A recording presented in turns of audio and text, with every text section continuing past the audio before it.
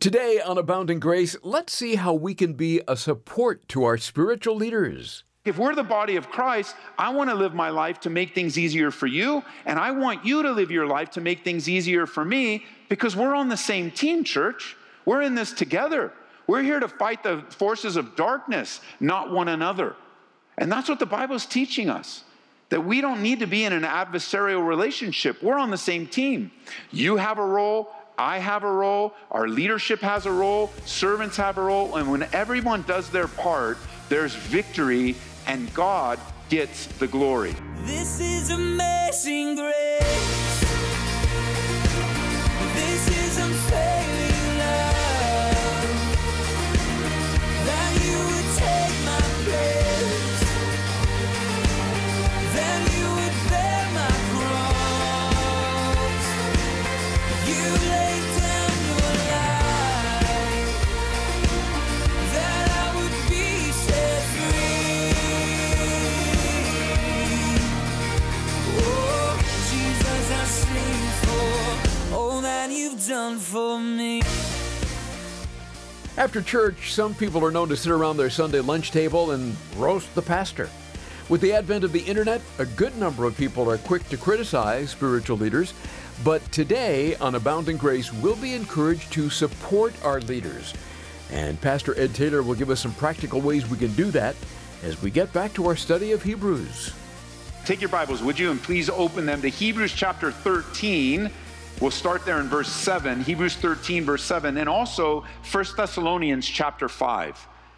Hebrews 13, 1 Thessalonians chapter 5, and a Bible study that I've entitled, The Joy of Supporting Our Spiritual Leaders.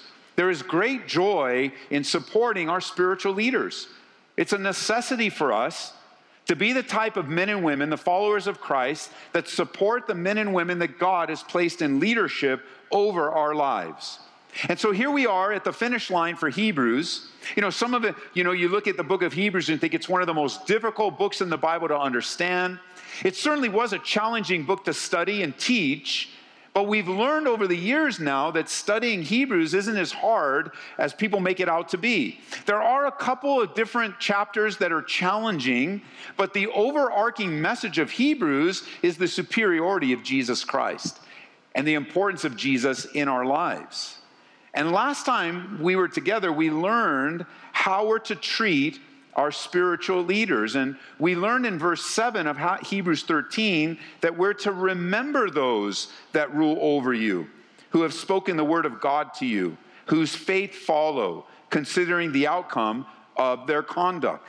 Then we learned, as you jump down to verse 17, we learned to obey those that rule over you and be submissive. For they watch out for your souls, as those who must give account. Let them do so with joy and not with grief, for that would be unprofitable for you.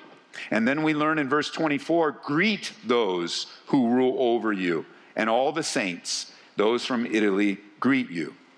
So we learned last time that God chooses the leaders he puts in our lives. He chooses the leaders he puts in our lives for our sanctification, for our spiritual growth, for us to become more Christ-like. We're to remember them, we're to greet them, we're to submit to them, we're to obey them. We're to follow their lead biblically, spiritually, and practically. Well, we need to pause there and say, we're not to worship our leaders. We're not to elevate them to some celebrity status. We're not to follow or submit to ungodly, unbiblical, or sinful leadership, no. But we are to obey their teachings as they line up with the scriptures. Let me give you a perspective as a leader, where Paul is writing to Pastor Titus, and he tells Titus this. Listen, he says this in Titus 2:15. He says, speak these things, exhort, rebuke with all authority, let no one despise you. So it's almost as if he's giving Titus a warning, hey, ministry is going to be hard. And you're going to have to say hard things. You're going to have to warn people. You're going to have to tell them the truth. You're going to have to deal with difficult things. So when you do, Titus, do it. Don't shy away from it. And even to some degree, he says, don't let anyone despise you. For Timothy, he told Timothy, don't let anyone despise your youth. But for Titus, he said, don't let anyone despise you for being a leader. As you lead them, The response in some folks will be being upset with you. They'll be mad at you. They might look down at you. They might fight you on it. They might despise you. And for Titus, he's like, hey, don't let that happen. Continue to lead. Because you know what happens when people put in a position of leadership, when things get tough, the temptation to compromise comes. The temptation to water down things comes.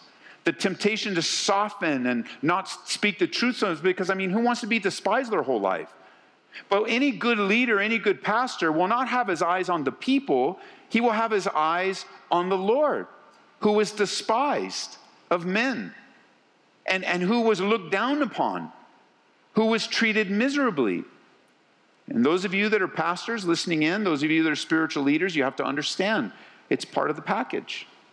It's difficult to serve. But see, my responsibility is to watch out for you.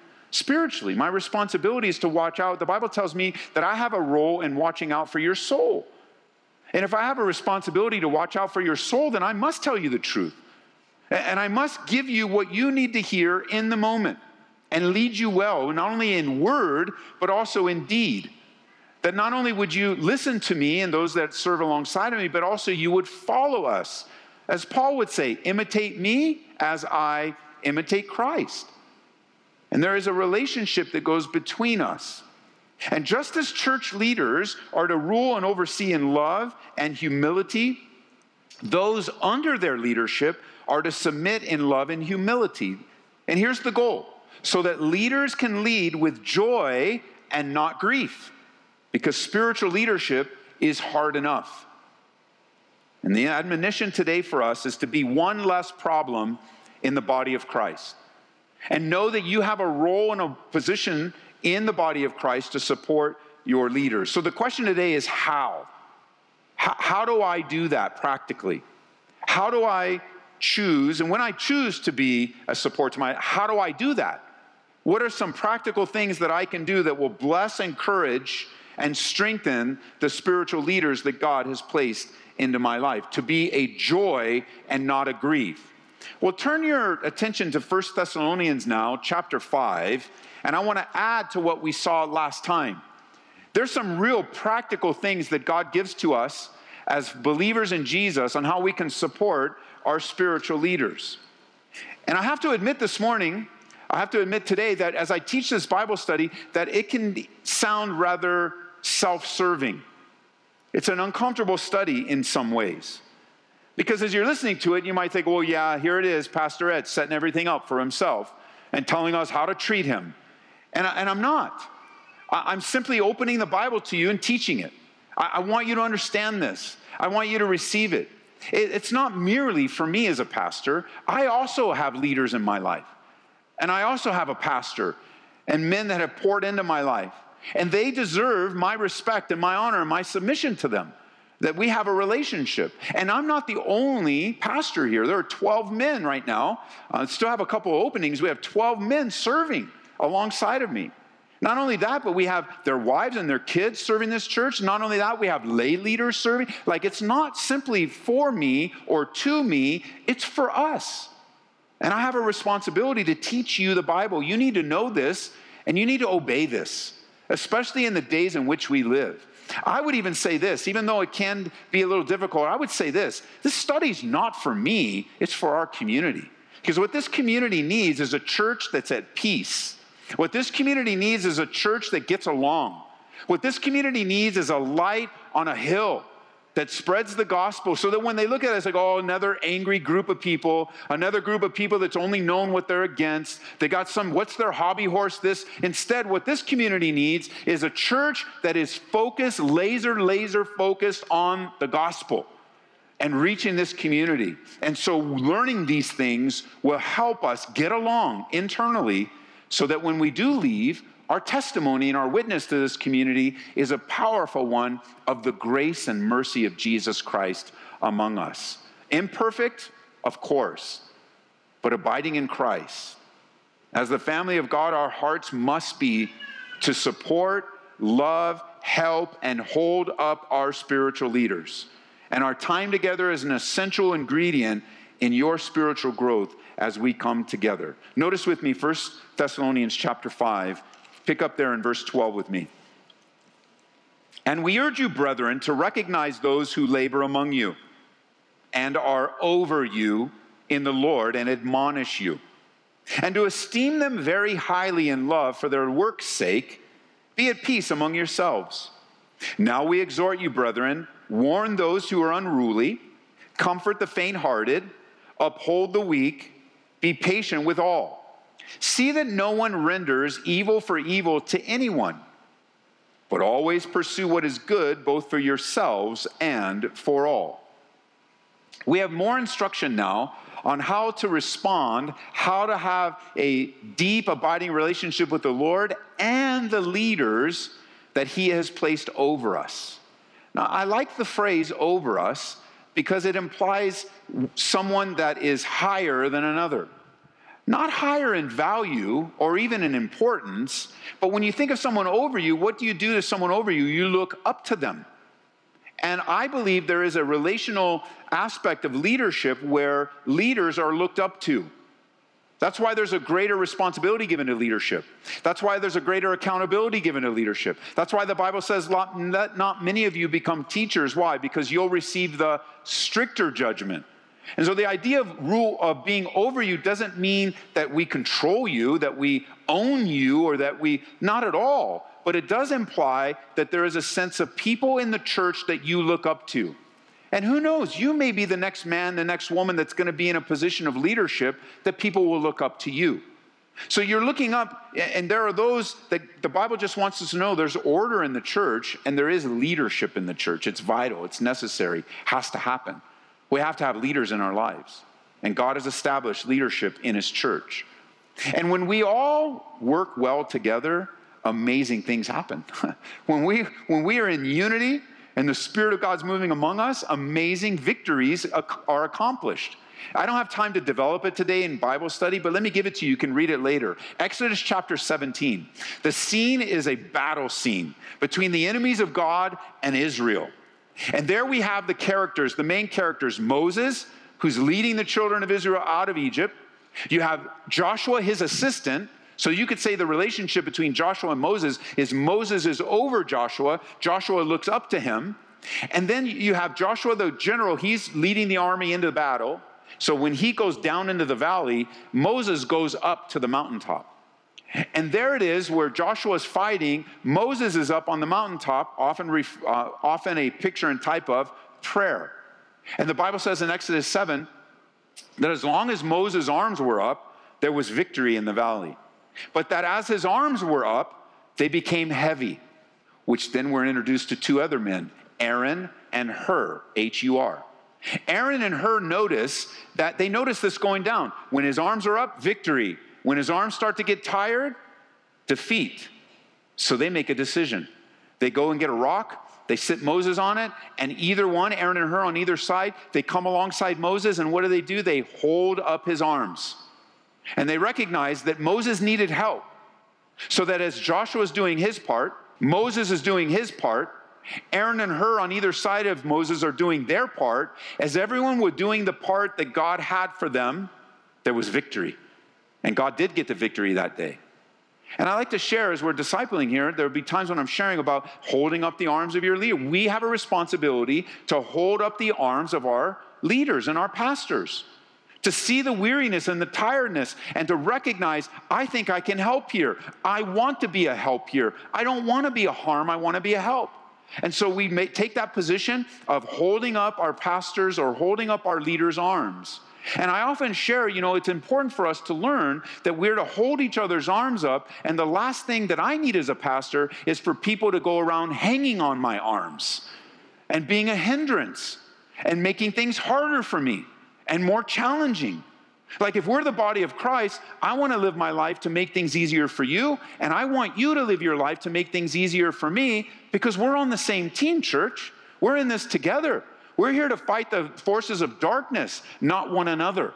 And that's what the Bible is teaching us, that we don't need to be in an adversarial relationship. We're on the same team. You have a role. I have a role. Our leadership has a role. Servants have a role. And when everyone does their part, there's victory and God gets the glory.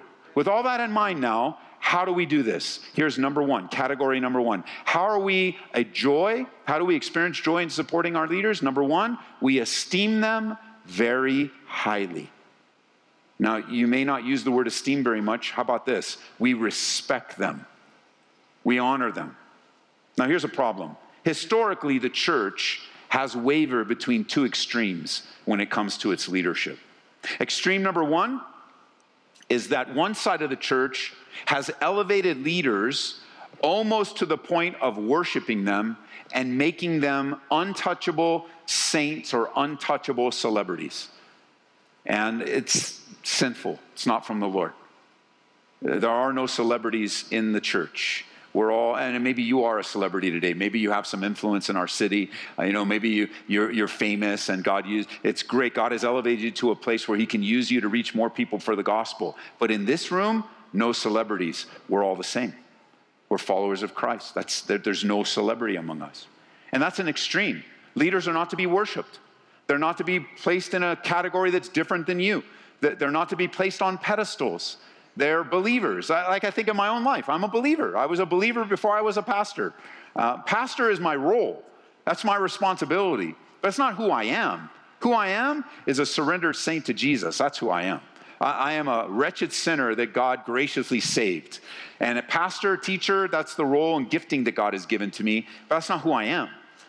And so we don't want to elevate pastors and teachers to some untouchable, saying, this was not just a 21st century issue. It happened in the first century. Remember Jesus writing to the church in Ephesus in Revelation chapter 2? He commended that church for not buying into the doctrine of the Nicolaitans. And you're like, Nicolaitans? While there's a lot of debate on what that doctrine is, most scholars conclude that it was a doctrine that was the beginning of the separation of the laity and the priests. So that now, there's normal people and then there's the priests. And it was just separation. That's still with us today in some organized religions where, hey, there's a certain group of people, untouchable, put them up in stained glass, make saints out of them, and everyone else, we're just regular, ordinary folk and we'll never. No, the Bible says we're all saints. The Bible speaks of us all being valuable in the eyes of God. And the difference between us is really in the realm of authority that's delegated by God and responsibility. And it is great responsibility. It is challenging. The other extreme is this. The other extreme is equally dangerous, and that's when people choose not to respect leaders. When people choose not to respect or honor, or even listen to leadership and become very rebellious. And so I went through, in the years that I've been a pastor, I've experienced a lot of this because when I share something, folks don't like it or don't want to hear it, or there's at odds in the Bible. I'm trying to open a Bible to them and they get mad at me. And so I'm going to give you some things that I've personally experienced over the years. I don't need to make them up. Where in a difficult, tense time, someone will come to me and ask me this question. They'll say, "Who are you to me?" Just like that. Who are you to me? Well, let me answer that for you. It's really a twofold answer. Number one, I'm nobody. Let's just settle it. I'm nobody. I'm just a guy following God.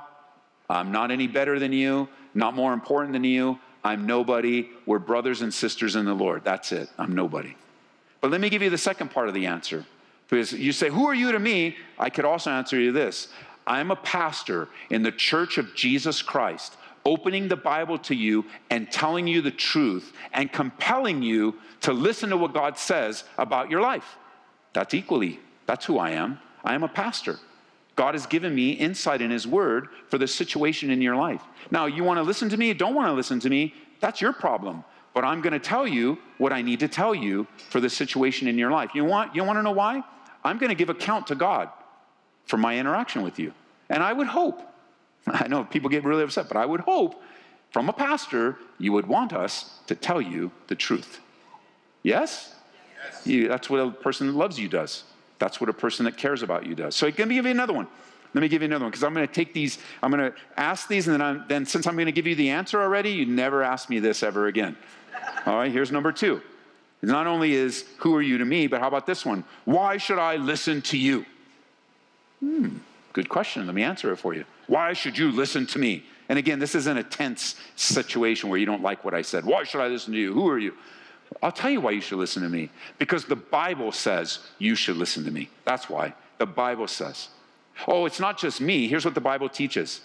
Test all things, hold fast to what is good. So the fact that listening to me doesn't mean I'm going to be right all the time. It doesn't mean I'm going to hit a grand slam all the time. But I'll tell you why you should listen to me. You should listen to me because the Bible says, test all things, hold fast to what is good.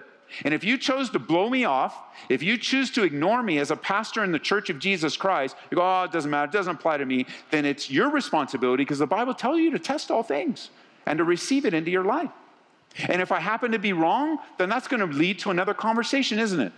And it's going to lead to humility in my life to say, well, what did I miss? And let's talk about this because my heart is not to get my point across. My heart is for you to be in a right relationship with Jesus. That's all that matters.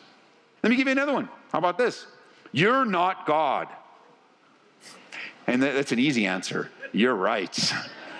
And you should be really, really happy I'm not God. Because this world would be upside down if God gave me, of course I'm not God. I have no desire to be God. I have no desire to live your life for you either. I want to give you the wisdom of God so that you'll live your life and you'll honor God with it. Because if you choose to continue, listen, if you choose to continue to live in sin, it's going to wreck you. It's going to destroy you. And we'll be there for you to pick you up, and we'll be there for you to help you. We'll be there for you when you choose to come back. When you choose to repent, we'll be there for you. But it doesn't have to be that bad. You can repent today. So my heart is not to get my point across, is you can listen to me or not. My point is to get my goal is to get God's point across and let the Holy Spirit work in your life. Let me give you one more that has been brought to me. I don't have to submit to you. Well, that's a dangerous statement because unless I'm sinning against you, unless I'm giving you something unbiblical, if this is your spiritual home, you do need to submit to me. That's what the Bible teaches. Now, that submission's not unhealthy, and I'm not demanding it. I'm just telling you, if we're to have a right relationship together, submission is part of it. And we've studied that before. There's mutual submission too. I'm here as a believer as well. There's mutual submission. Listen, there's a relationship between the leadership and the flock that requires two things: mutual trust and mutual submission. And that just happens between us. But to cop an attitude where I don't have to submit to you, and here's what happens. People they get mad, I don't submit to you, I don't have to do it, I'm going to go to that other church. Well, let me tell you something. When you get to that other church, if it's a real, true, God-honoring church, the same issues you had here, you're going to have there. You're not going to run away from your issues. You go, well, it was Ed. Well, maybe it was. But if you don't resolve it biblically, you're going to take it to the next church with you. And then you're going to get mad at that pastor. Well, I don't have to submit to you. And then you start going from church to church, all upset, all mad, all bitter. You won't submit to anyone. Whose problem is that? Well, it's yours and ours. Because you're our brother. You're our sister. And if the enemy can get you all bitter and angry and making submission an issue and just, I don't like that, then you hurt yourself. And then when the Bible says when one part of the body hurts, we all hurt. And it hurts the mission of Jesus. That's the issue. You have been listening to Abounding Grace with Pastor Ed Taylor. You can hear this message again online at aboundinggraceradio.com or listen through our app. Search for Ed Taylor in the App Store or Google Play. We couldn't be more excited about this month's offer. We've just released Pastor Ed's new book, Face Your Fears. Are your fears holding you back from God's best in your life? Do you recognize that your fear is robbing you of your faith and your trust in God? This little book was put together to encourage you as you move from fear to faith. And we'll send you a copy with our thanks when you support Abounding Grace with a gift of $25 or more. Just call 877-30-GRACE. That's 877-30-GRACE. Or order it online at calvaryco.store. Again, that's calvaryco.store. Abounding Grace is made possible through the generous support of listeners just like you. And as we continue delivering God's Word one verse at a time, we're looking to our listeners for help. Together, we can reach people with the love and truth of Christ and make a difference in these last days. To make a secure donation, drop by aboundinggraceradio.com or call 877-30-GRACE. One other thing you might want to check out if you're in the midst of grief or suffering is Pastor Ed's blog. He shares raw thoughts on life, ministry, and grief. That's at edtaylor.org. This is amazing grace. This is unfailing love. That you would take my place. That you would bear my cross. You laid down your life. That I would be set free. Oh, Jesus, I sing for all that you've done for me. Abounding Grace is brought to you by Calvary Church in Aurora, Colorado.